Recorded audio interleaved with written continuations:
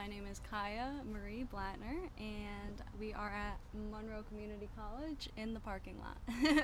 This past week, I broke up with my boyfriend of 3 years. I think it's very special to be able to detach yourself from a relationship and find yourself.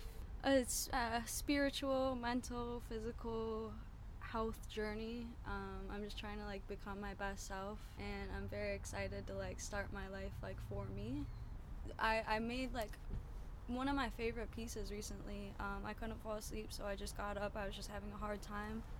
My mom just got back out of rehab, and I just been feeling very alone.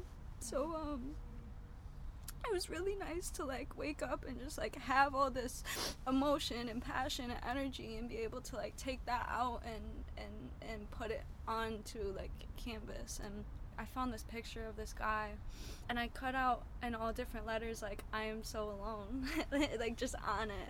That passion and that loneliness is definitely driving me, and I'm just excited to have the potential to genuinely do anything I want in life, not living this lie anymore. And I know I have myself 100%, and definitely a lot happier. I'm crying all the time, but that's just because I feel I have all this pent up emotion. The biggest emphasis I could put anything on is myself, because I'm not going anywhere,